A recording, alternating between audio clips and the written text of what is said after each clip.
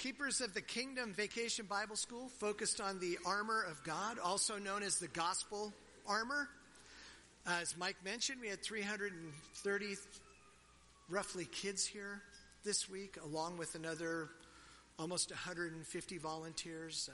Again, just exciting to be here and to be a part and just to be able to watch God at work here. So I want to thank all of you that took vacation, those of you that took time off work to come and be a part. I want to thank you for that, and you guys that were here. I just can't tell you what a big difference that makes to have the men of our church come and be a part of something so spectacular. So the keepers of the kingdom was centered around a well-known passage from Paul's letter to the Ephesians. The imagery of this passage has been the inspiration for so many great hymns. One we sang this morning, A Mighty Fortress. Also, songs like Stand Up for Jesus, Onward Christian Soldiers. The list goes on. Also, too, of the Armor of God, or the Gospel Armor lesson, has fueled many a great lesson, storybook, video or home resources, flannel graphs, if I can date myself with that one. Even children's study books, etc. How about this? Anybody from the kids of the 90s who had a Armor of God play set? Raise your hand. Yeah, we had a couple. Yeah, we went through a bunch at our house. We were rough on those Armor of God play sets. But they had the sword and the helmet and the shield. They're very cool. So I want to start us with some context, just so we know what's happening in the book of Ephesians, so we're not just jumping into a text out of context.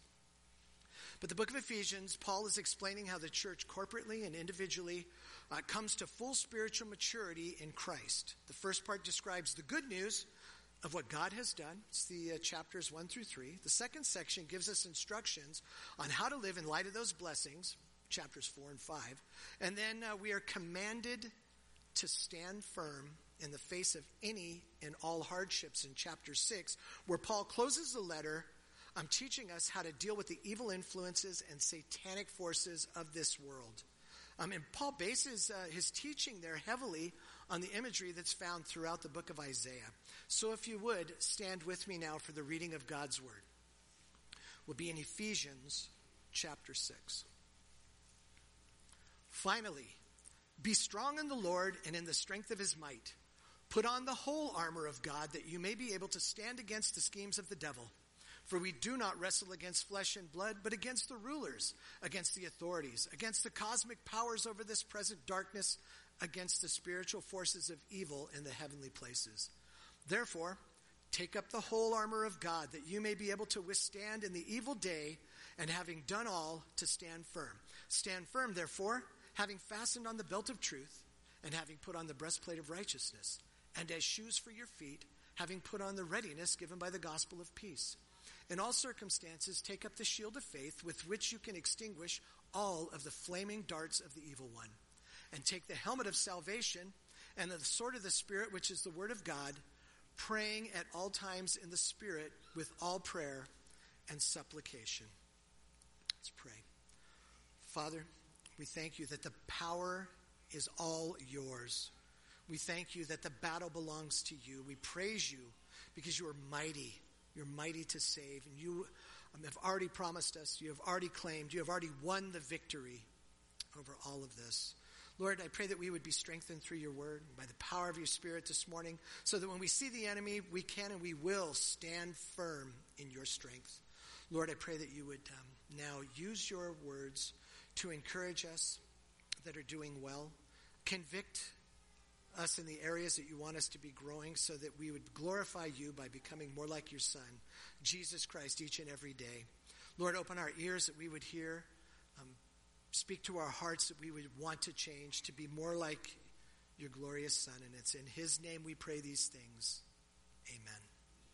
All right, so here we have a passage that deserves a lengthy... please be seated. Thank you.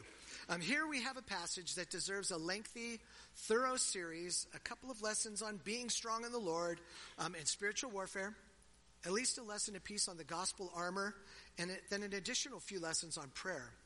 few summers ago, Nathan spent a month going through this. He did a fabulous job, a more in-depth job. I would encourage you to go back and listen through the church's website. Check it out online. But for today, because we just have the one Sunday to look at this, we're going to do an overview of the armor, but then we're going to go back and look closely at just one piece. So let's go to the text. Verse 10. Finally it starts. Be strong in the Lord. This is an imperative. It's a command that's been written in the passive voice that could be translated as be strengthened or be made strong.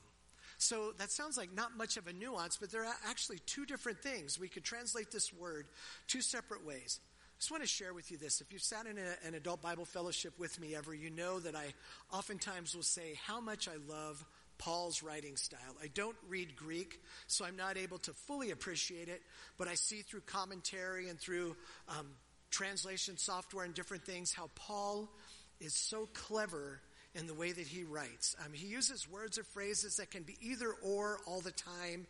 He's excellent with all his writing tools. He loves to use words that sound like almost the same word but mean completely opposite things. He's not afraid of being firm and direct, and he's also not afraid of being loving and fatherly.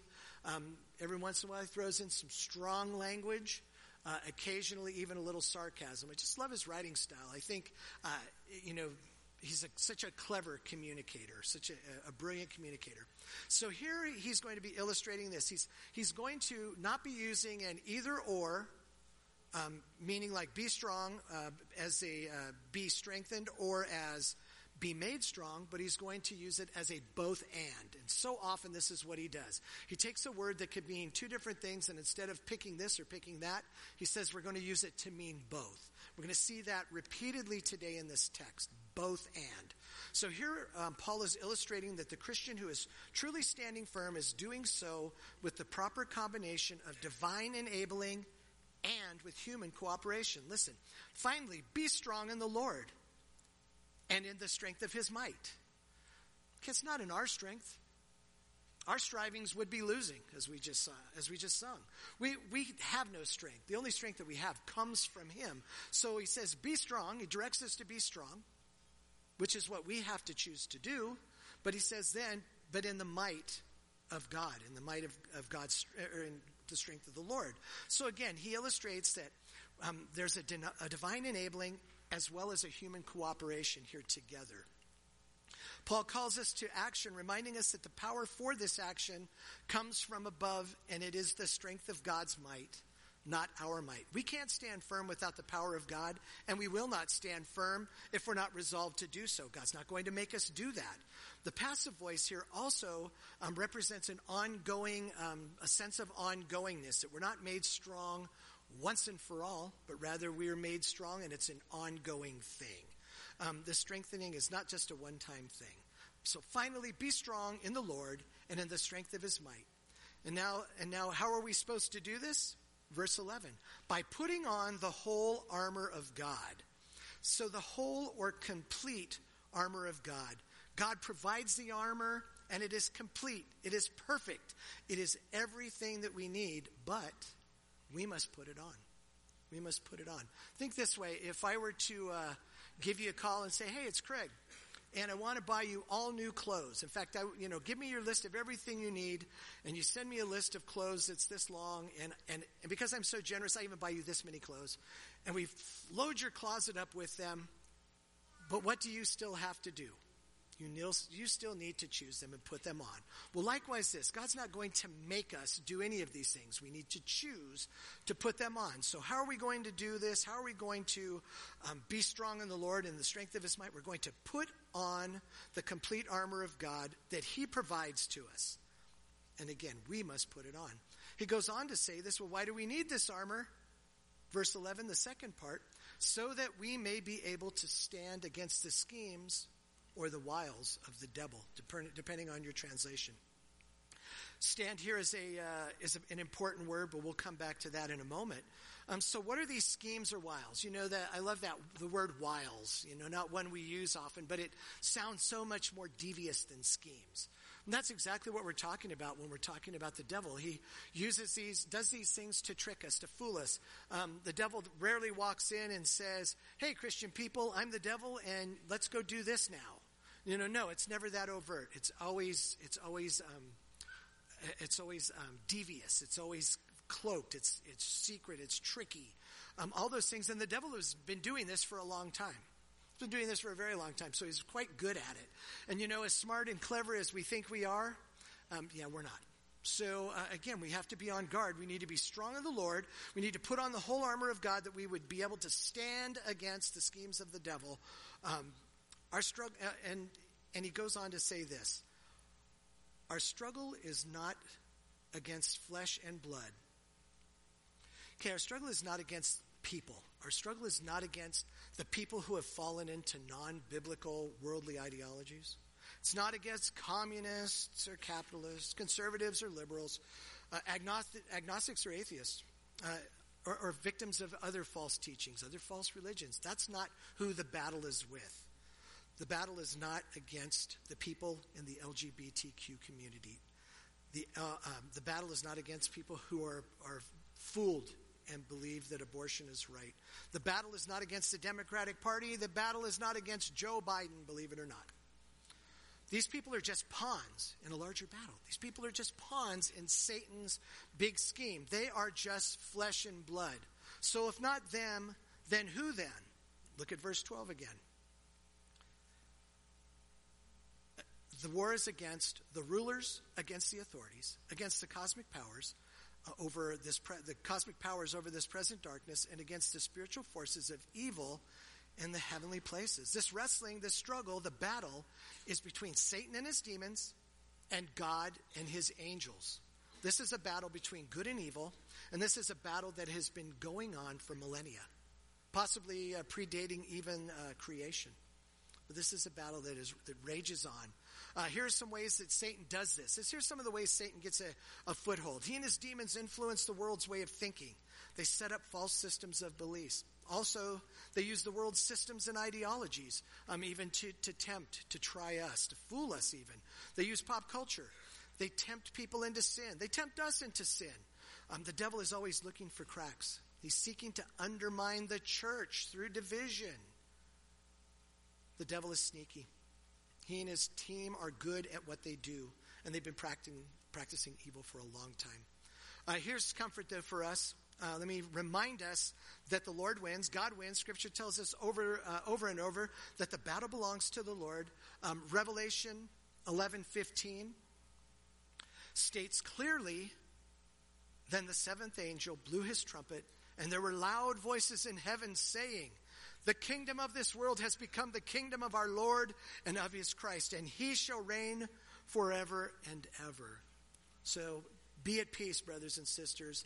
The battle is already won. In the meantime, though, this other war rages on. The battle is won, but the skirmish continues. Maybe would be something that appeals to you if you have a military background. The skirmish continues, but the war is won. Let's look at verse 13 together.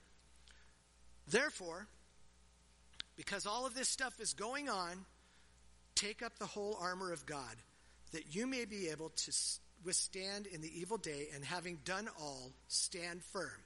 So I'm not really sure exactly what Paul means by the evil day, but I think that we would all agree that today's days are evil. Amen? Amen. Are they more evil than 1,000 years ago? I don't know, but they're more evil than they were when I was a kid, which was a while ago. And they're more evil than many of you when you were kids. And they're certainly more evil than they were even just a few years ago, even if you're younger. So we can look and see the days are evil. Is that what Paul means? I don't know. But we do know that the battle rages on. So we still are told to stand firm. We're not sure exactly what Paul means by evil days, so let's focus on the imperative that he's giving us here, the direction that he's giving. He's re-emphasizing that God's people must intentionally take up or put on the complete armor that God provides. Then he says this, having done everything that we can do. I think that's really an important part. He says, therefore, take up the whole armor, repeating that you may be able to withstand, again, standing against in the evil day, having done all. Again, that's our part in this, that we do have a part in all of this. We need to be doing all that we can do. And I would just challenge you, my first challenge for us, myself included today, is are you really doing all that you can do in terms of your walk with the Lord? I know we always say, I'm doing, well, I did the best I could, or, well, I don't know what else I could have done. I think we all know what we're not doing and what we could be doing. So our first challenge, have we done all? Well, we need to do our part. We need to make every effort. We need to be diligent. We need to be prepared for the battle, because the battle is coming. Really, more likely, the truth is it's already here. Paul uses the word stand 3 more times, and we're going to see it another time beyond this. And his point is this: there's no retreat. These battle boots we're going to see later had long spikes in them, and they were meant to march into place and to stand firm. Not to go, not to chase after, not to retreat from, but rather to stand firm and do battle. And that's exactly what Paul is saying here as he continues to say, stand. There's no retreat. There's no going to look for a fight. We're just standing firm because the fight will come to you. So what exactly are these 6 pieces of the gospel armor? Let's go back to the text, 14. Stand, therefore, once again, having fastened on the belt of truth. So that first piece is the belt of truth. I know for most, for us today, when we hear the word belt, we think fashion. We're not thinking in terms of like function so much, other than maybe if you're a fireman or a policeman or you're in the military, you would maybe think more that way. But when a Roman soldier heard the word belt, he thought function. I love the translation, gird up your loins, because that's a call to action. So the Roman soldier would have been wearing a tunic, maybe like a big, almost like a poncho. And so in that, hanging around the camp, it was all loose. It was free flowing. He was able to move freely and easily. But then when the battle call came, they girded up their loins. They took and they methodically wrapped, folded, and bunched it up and turned it into something that they could go into close quarter combat with, that they could fight with, that they could function with. So when he says, put on the belt of truth, he's using the imagery of preparing. So here's one of those. Here we go. Here's the Pauline and both and of this one. The girding took the soldier's loose-fitting tunic. It tucked it in tight in preparation for battle. The word used for truth can be translated as truth, but it's also often used to say truthfulness or integrity. So we have truth, like eternal truth, and then we have truthfulness, or the living out of truth, integrity. So it can mean either. Well, Pauline is giving us another both and. What he's saying is that we need to fill ourselves with the truth of God's word so that we can commit to sincere, honest, truth-filled lives. It helps us be ready for the battle. How about the next piece? 14 again, 14b. And having put on the breastplate of righteousness. So righteousness here refers to an ethical quality. The way we choose to live our lives. That this is written, the soldier here is already saved. The soldier here is already a believer. So this isn't a helmet of or a breastplate of righteousness that is a salvific or saving righteousness. We already have that. He's talking about put on the breastplate of righteousness. So he's talking about the character, righteous character. Righteousness here refers to ethical quality, the way we choose to live our lives. We are basically called to imitate the righteous character of God himself. The duality or the both and of this righteousness is this: saying no to sin and cultivating a life of holiness. God says, be ye holy. Why? Because I am holy. That's Paul's point here. We are not going to be cultivating that life of holiness, though, unless we first experience the gift of God's righteousness that is received through faith in Jesus Christ. Romans 5. So again, it's the both and. There's both pieces. There's the being saved part of the gospel here, and there's the I'm already saved, living out my life part of the gospel here. They both coexist here. Next are the shoes of peace, but that's the piece of armor I'd like to come back with and really dig into a little bit. So let's jump ahead to verse 16. Verse 16, and I love this, is take note of when we are to use this piece of armor. In all circumstances, Take up the shield of faith with which you can extinguish all of the flaming darts of the evil one. So here's the shield of faith. It doesn't look like, this shield that Paul is talking about here does not look like the shield that came in our Armor of God 1990s playsets. It's not little and round or shaped like a badge. This is the kind of shield that you see in those gladiator movies that are 3 feet wide and 4 or 5 feet tall, that are the size of a door. They're the kind when the centurion yells out, "Shield wall," they all stand in a line next to one another and they form a barrier. Then the second group of guys come in with their shields on top, and now any flaming arrows, and that's what they're battling. They're battling flaming arrows and fiery debris that's being hurled upon them.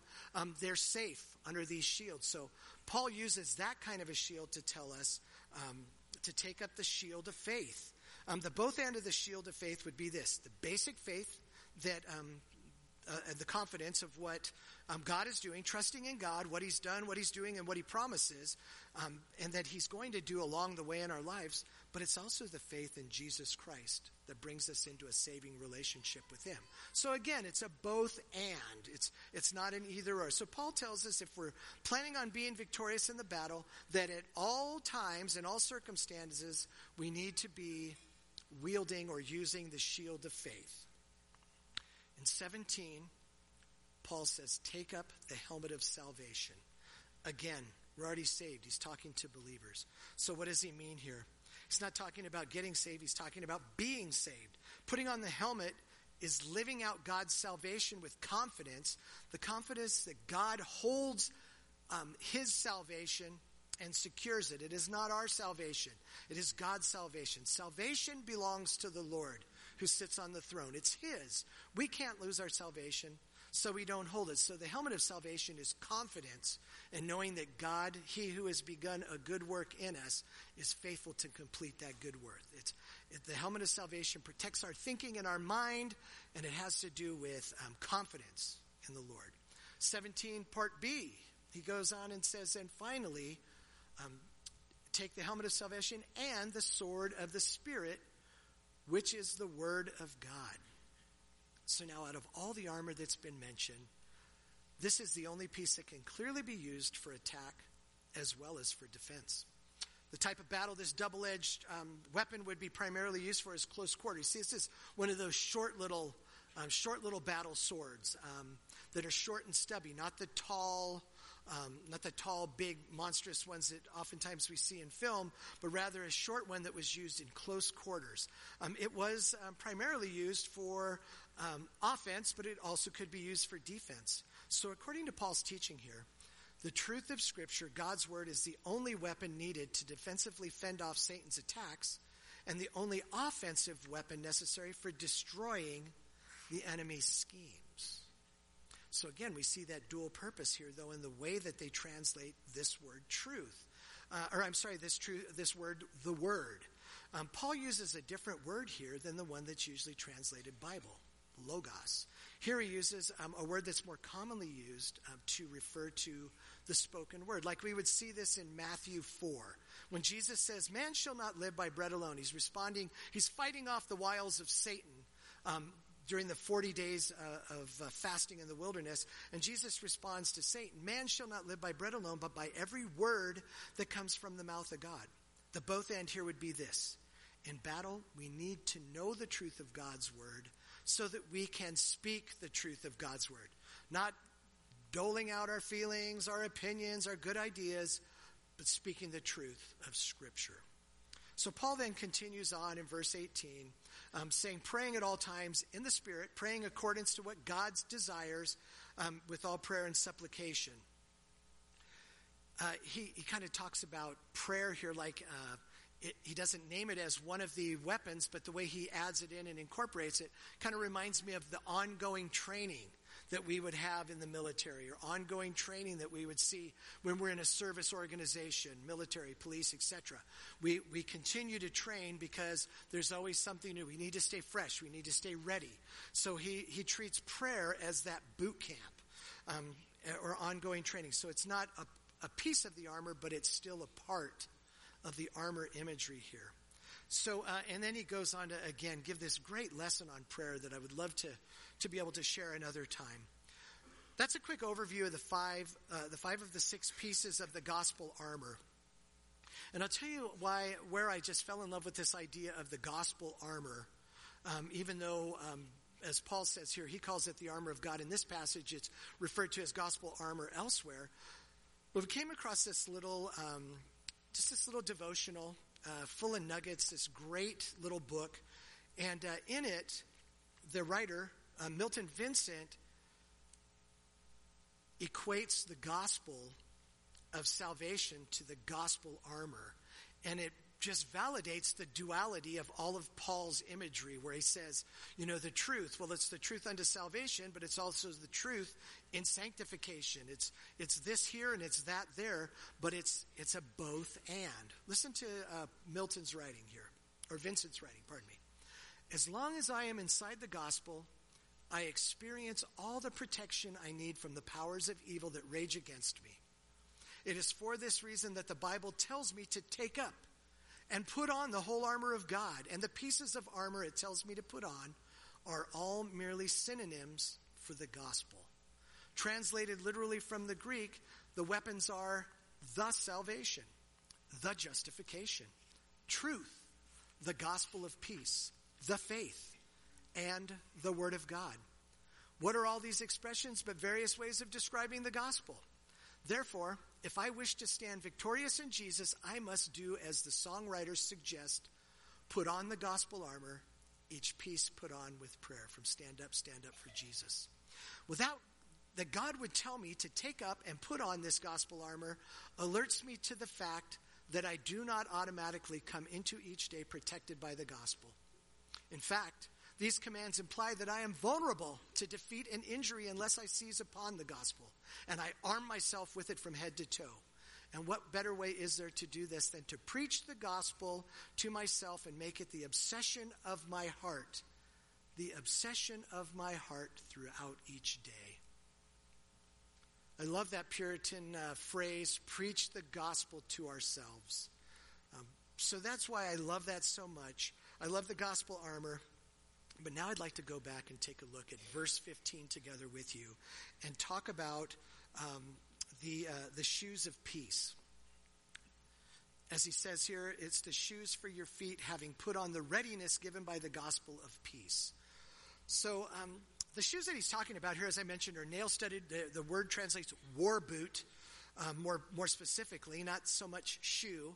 And they are studded cleats that were made for traction so that the soldier wearing them could march into battle, stand firm, not flee, not pursue, but stand firm. The lesson here is clear.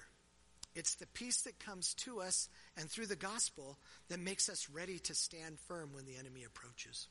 It's where we garner our strength. The both and that we're going to see in the scripture here is this, that the gospel brings us peace with God, but it also can be translated the peace of God. So peace with God is what those who are not in a right relationship with God through Jesus Christ need. The peace of God is those of us who are walking with the Lord need. The peace of God versus peace with God. So see the difference between the two. What's the difference? In Romans 5:1 it says, therefore, since we have been justified or saved by faith, we have peace with God through our Lord and Savior Jesus Christ. So if you're not in a right relationship with God, you have no hope for this peace. And I have good news for you as well. So don't leave and don't be in despair. If you're not in a relationship with him, we can remedy that today. But once you are in a relationship with the Lord, we should have peace with God. The peace of God is that personal peace that Jesus Christ had when he walked on this earth. And it's the same peace that he gives to us. It's the same peace that he expects us to have. He tells us, Jesus says, I came that you would have life and you would have life abundant. That life abundant is meant to be now. That's for today. That's not just eternal life. That's the both and of now and then, of now and forever. Jesus exemplified this peace as he walked on this earth. He said so at the Last Supper. When he was dining with his apostles, he said to them, and consequently to us, peace I leave with you, my peace I give to you, John 14:27. It's the same peace that Jesus knew as he slept through the storm out on the sea, as he just, it meant nothing to him. It was a peace that comes from God. It's a peace that surpasses all understanding. It's the same peace that gave Christ the strength to go to the cross for you and I, for us. Peace. This peace is not just a happiness. The world convolutes the two. They are not the same. This is not just happiness. It's not happiness about the things that have happened, happiness over our relationships, happiness about our circumstances, happiness with our possessions. What we're talking about here is a perfect peace, and we're going to see that referenced in Scripture in just a moment. A perfect peace, it's a tranquility. It's a quietness of spirit that can only come from God. So the pastors of our church are blessed with so many opportunities to meet with so many of your church families, so many opportunities to biblically counsel with so many here. But a common thing that we see is a lack of personal peace, a lack of the personal peace of God. We see that lack of peace manifest itself in so many different ways. Just some of the most obvious ways: anxiety, discontentment, even depression. We see the lack of peace of God in marriages. See the lack of peace of God in parenting relationships and in other relationships, brothers and sisters in the body. Maybe some of you here today are not experiencing the peace of God.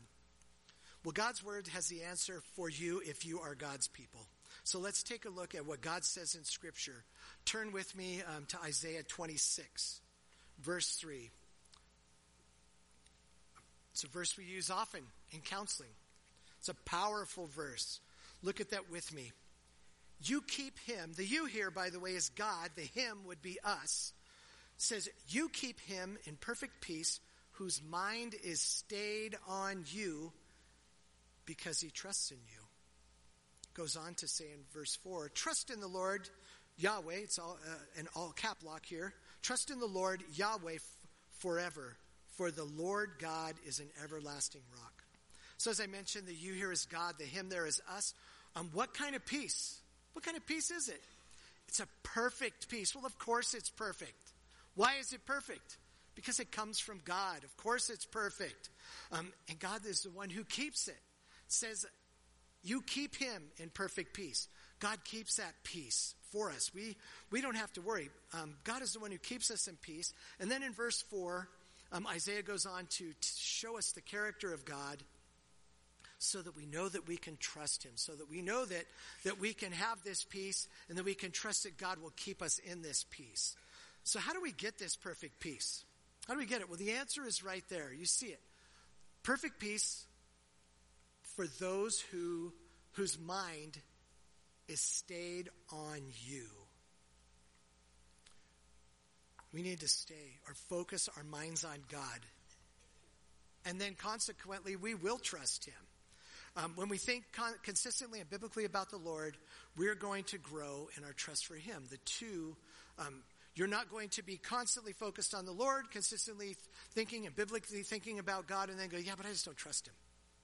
If you are his, this is going to lead you to trust him more. So we need to focus on God and not on the peace, and that's where I find all of us, myself included, most often going awry. I'm seeking peace instead of seeking the Lord. Does that make sense? We're seeking after the gift instead of seeking after to worship the giver.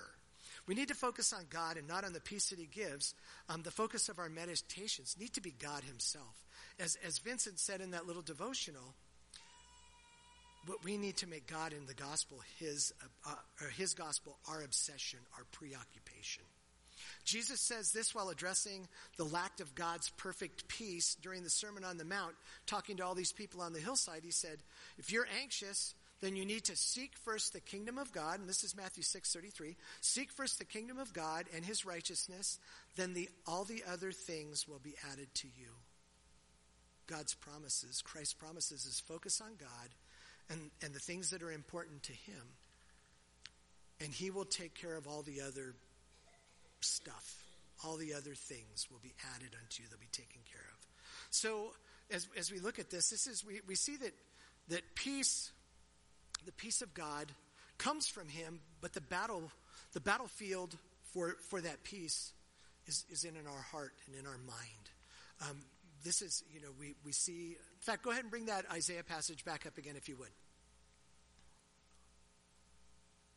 Whose mind is stayed on you. It says, where's the battlefield? Where is this going on? Our minds are stayed on you. So it's important that we are wise with what we do, with our thinking, with what we do with the eyes of our soul, what we let in, the gateway to our hearts as well as our minds, our hearts, our thinking. 2 Corinthians 10:5 tells us to take every thought captive to obey Christ. Take every thought captive to obey Christ. So as we talk about peace, it's important to realize that they all go together, that our mind, our thoughts, our thought life, it's all intertwined with our peace with God. So what are we doing here? Taking every thought captive to obey Christ. What does your thought life look like? The peace of God and your thought life are interconnected. So what does your thought life look like? What do you think on during the day? What do you do? Where does your mind go when you're not intentionally focused on something? Where do you drift? Romans 12:2. Paul writes, do not be conformed to this world, but be transformed by the renewal of your mind, that by testing you may discern what is the will of God, what is good and acceptable and perfect.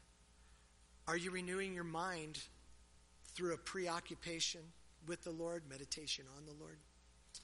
Are you studying Scripture? Are you praying? Or are you spending more time with the influences of this world? Are you being conformed to the world because you are giving them the bulk of your thought time, of your thought life? Are you spending more time with the influences of this world, allowing them to conform you and rob you of God's peace? And I want to talk about it for a moment. I was so convicted by this as I was preparing this last week. I was so convicted by this because it isn't a matter of, is it just, well, no, Pastor Craig, the things I am doing are not sinful, bad, or wrong. No, but are they the things of the Lord? Are they thoughts that draw you nearer to him? Are they thoughts that cause you to reflect on him and to burst forth into worship, into doxologies of, how great are you, God? Oh, how I love you. Or are they the things that we just fill our mind with? I love the Charlotte Mason teaching curriculum calls it twaddle, garbage, things that are of no or ill consequence. What are we filling our minds with? I'm going to go hard first on this one. Well, I'm not looking at things that are sinful, bad, or wrong, but I'm doom scrolling for hours at a time. Sinful, bad, or wrong, but are they things that are drawing us near the Lord? My conviction did not come from my phone. My conviction came from the television set, probably because I'm older. But I just looked and thought, how do I have time to watch a couple of shows? And I'm very busy, but somehow I find time to watch a couple of shows. Not bad shows, not sinful shows, not things that are tempting me or challenging me. They're things, though, that are tempting me and challenging me because they're drawing me away from what is supposed to be the object of my affection, my Lord and Savior. So I would just encourage you this way and say this. Take a look. Do a spiritual evaluation. What does it look like when you put your daily calendar onto your Google Calendar onto the scales of time?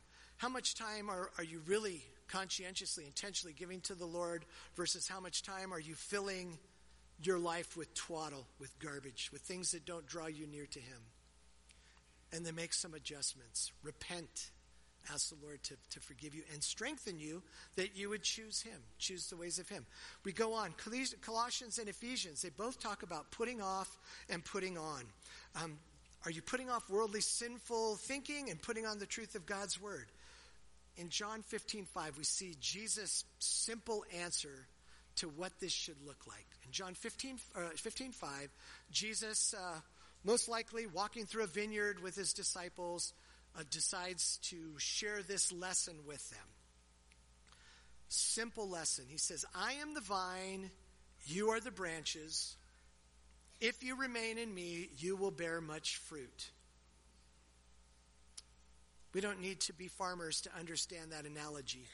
If I have a if I have an apple tree and I have a branch on that apple tree that I only slap onto the tree for an hour on Sunday, maybe an hour midweek, and then half hour or so every morning, how much fruit am I going to bear? How much fruit is my tree going to bear? It's going to bear none. So it says, if you want to see fruit, if you want to experience fruit, then you need to be connected to me. You need to be remaining in me. You need to be spending your time with me. And then I love this. What are the fruit?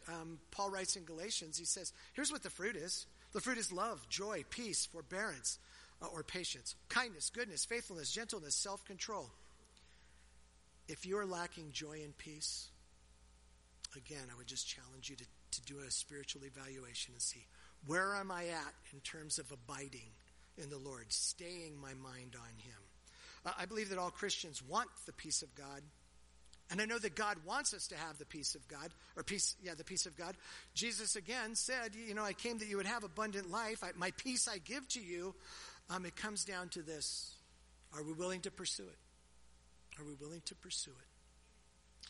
Brothers and sisters, are we willing to do what it takes to experience God's peace? God's calling you to peace with him today. He's calling you to the abundant life right now. So I would just say this. As we go, be challenged, be encouraged. But I don't care where you're at. Maybe you are already at peace with the Lord. Fiery darts and arrows are coming, so be prepared. Maybe you're not at peace with the Lord, and today you've heard some things that sound like they might be helpful, but I need to know more. We would like to share more. Brothers and sisters, we should be at peace with God. We should be experiencing the peace of God. So, been talking about the gospel armor. Been talking about the good news of Jesus Christ, the peace of God. Earlier I mentioned peace with God. So the things we've been talking about here are all God's gift to his people, for his people. So maybe you're here today and you do not have a saving relationship with Jesus Christ, with God through his son Jesus Christ. Maybe you are here today and you'd like to become one of God's people. It's really simple. Just want to share this with you. I want to tell you all about it. God loves you and he wants you to experience the peace and life that he offers. The Bible says, for God so loved the world that he gave his only begotten son, that whoever believes in him should not perish but have everlasting life. It's John 3:16, probably a Bible verse that everyone here knows. But there's a problem, and it wouldn't be right to share that with you exclusively without telling you that there's a problem. Being at peace with God is not automatic.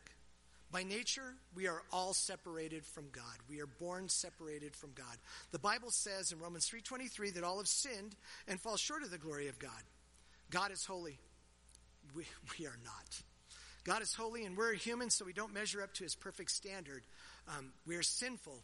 The Bible tells us that the wages of sin is death, eternal separation from God. So that's bad news.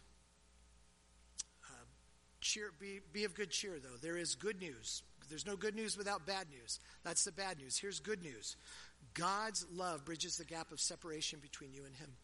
When Jesus Christ died on the cross and rose from the grave, he paid the penalty for not only your sins, my sins. The Bible says that he himself bore our sins in his body on the cross so that we might die to sin and live for righteousness. For by his wounds you have been healed, 1 Peter. So we need to respond to that today. There need to be a response to that if you are not already in a right relationship with the Father. You can cross that bridge into God's family when you accept Christ's free gift of salvation. The Bible says, but as many of you received him, to them he gave the right to become the children of God, John 1:12. So here's what we need to do, though, if we're going to receive Christ. It isn't about praying a prayer of rote words or walking the aisle. We're not going to do that. What it is, it's a matter of admitting that you're a sinner. That you're a sinner who cannot save himself, herself. You're a sinner and you need a Savior. Jesus Christ is the only Savior. He is the only way, the way, the truth, and the life. So we're going to ask him for forgiveness and then be willing to turn away from our sins. That's called repentance. Turning away from our sin and saying about our sin what God says about our sin. It's wrong. He hates it. We're going to believe that Christ died and paid the price that we could never pay when he gave himself on the cross. And then we're going to invite Christ to be the Savior of our heart and the Lord of our life. Romans 10:13 says this, whoever calls upon the name of the Lord will be saved. If today is the day that you are being prompted by the Holy Spirit, because it's the only way you're going to do this, and that's your heart is telling you, because the Spirit is speaking to you saying, today is the day of salvation. Today is the day that you are going to be calling on the name of the Lord. I would love to meet with you after. I would love to talk with you, and we can share more and hear more about all of this with Scripture. But today might be that day for you, and I pray that it is. I hope that this has been helpful for you. I hope that it's been challenging. Again, as I say these things, I say them out of my own conviction. I'm preaching to myself first and sharing this with you second. When you see me, please love me enough to hold me accountable to what I've said here today. Hey, Craig, how's the whole TV thing going on? How's the whole entertainment, Bible, time with God? How you doing, bruh?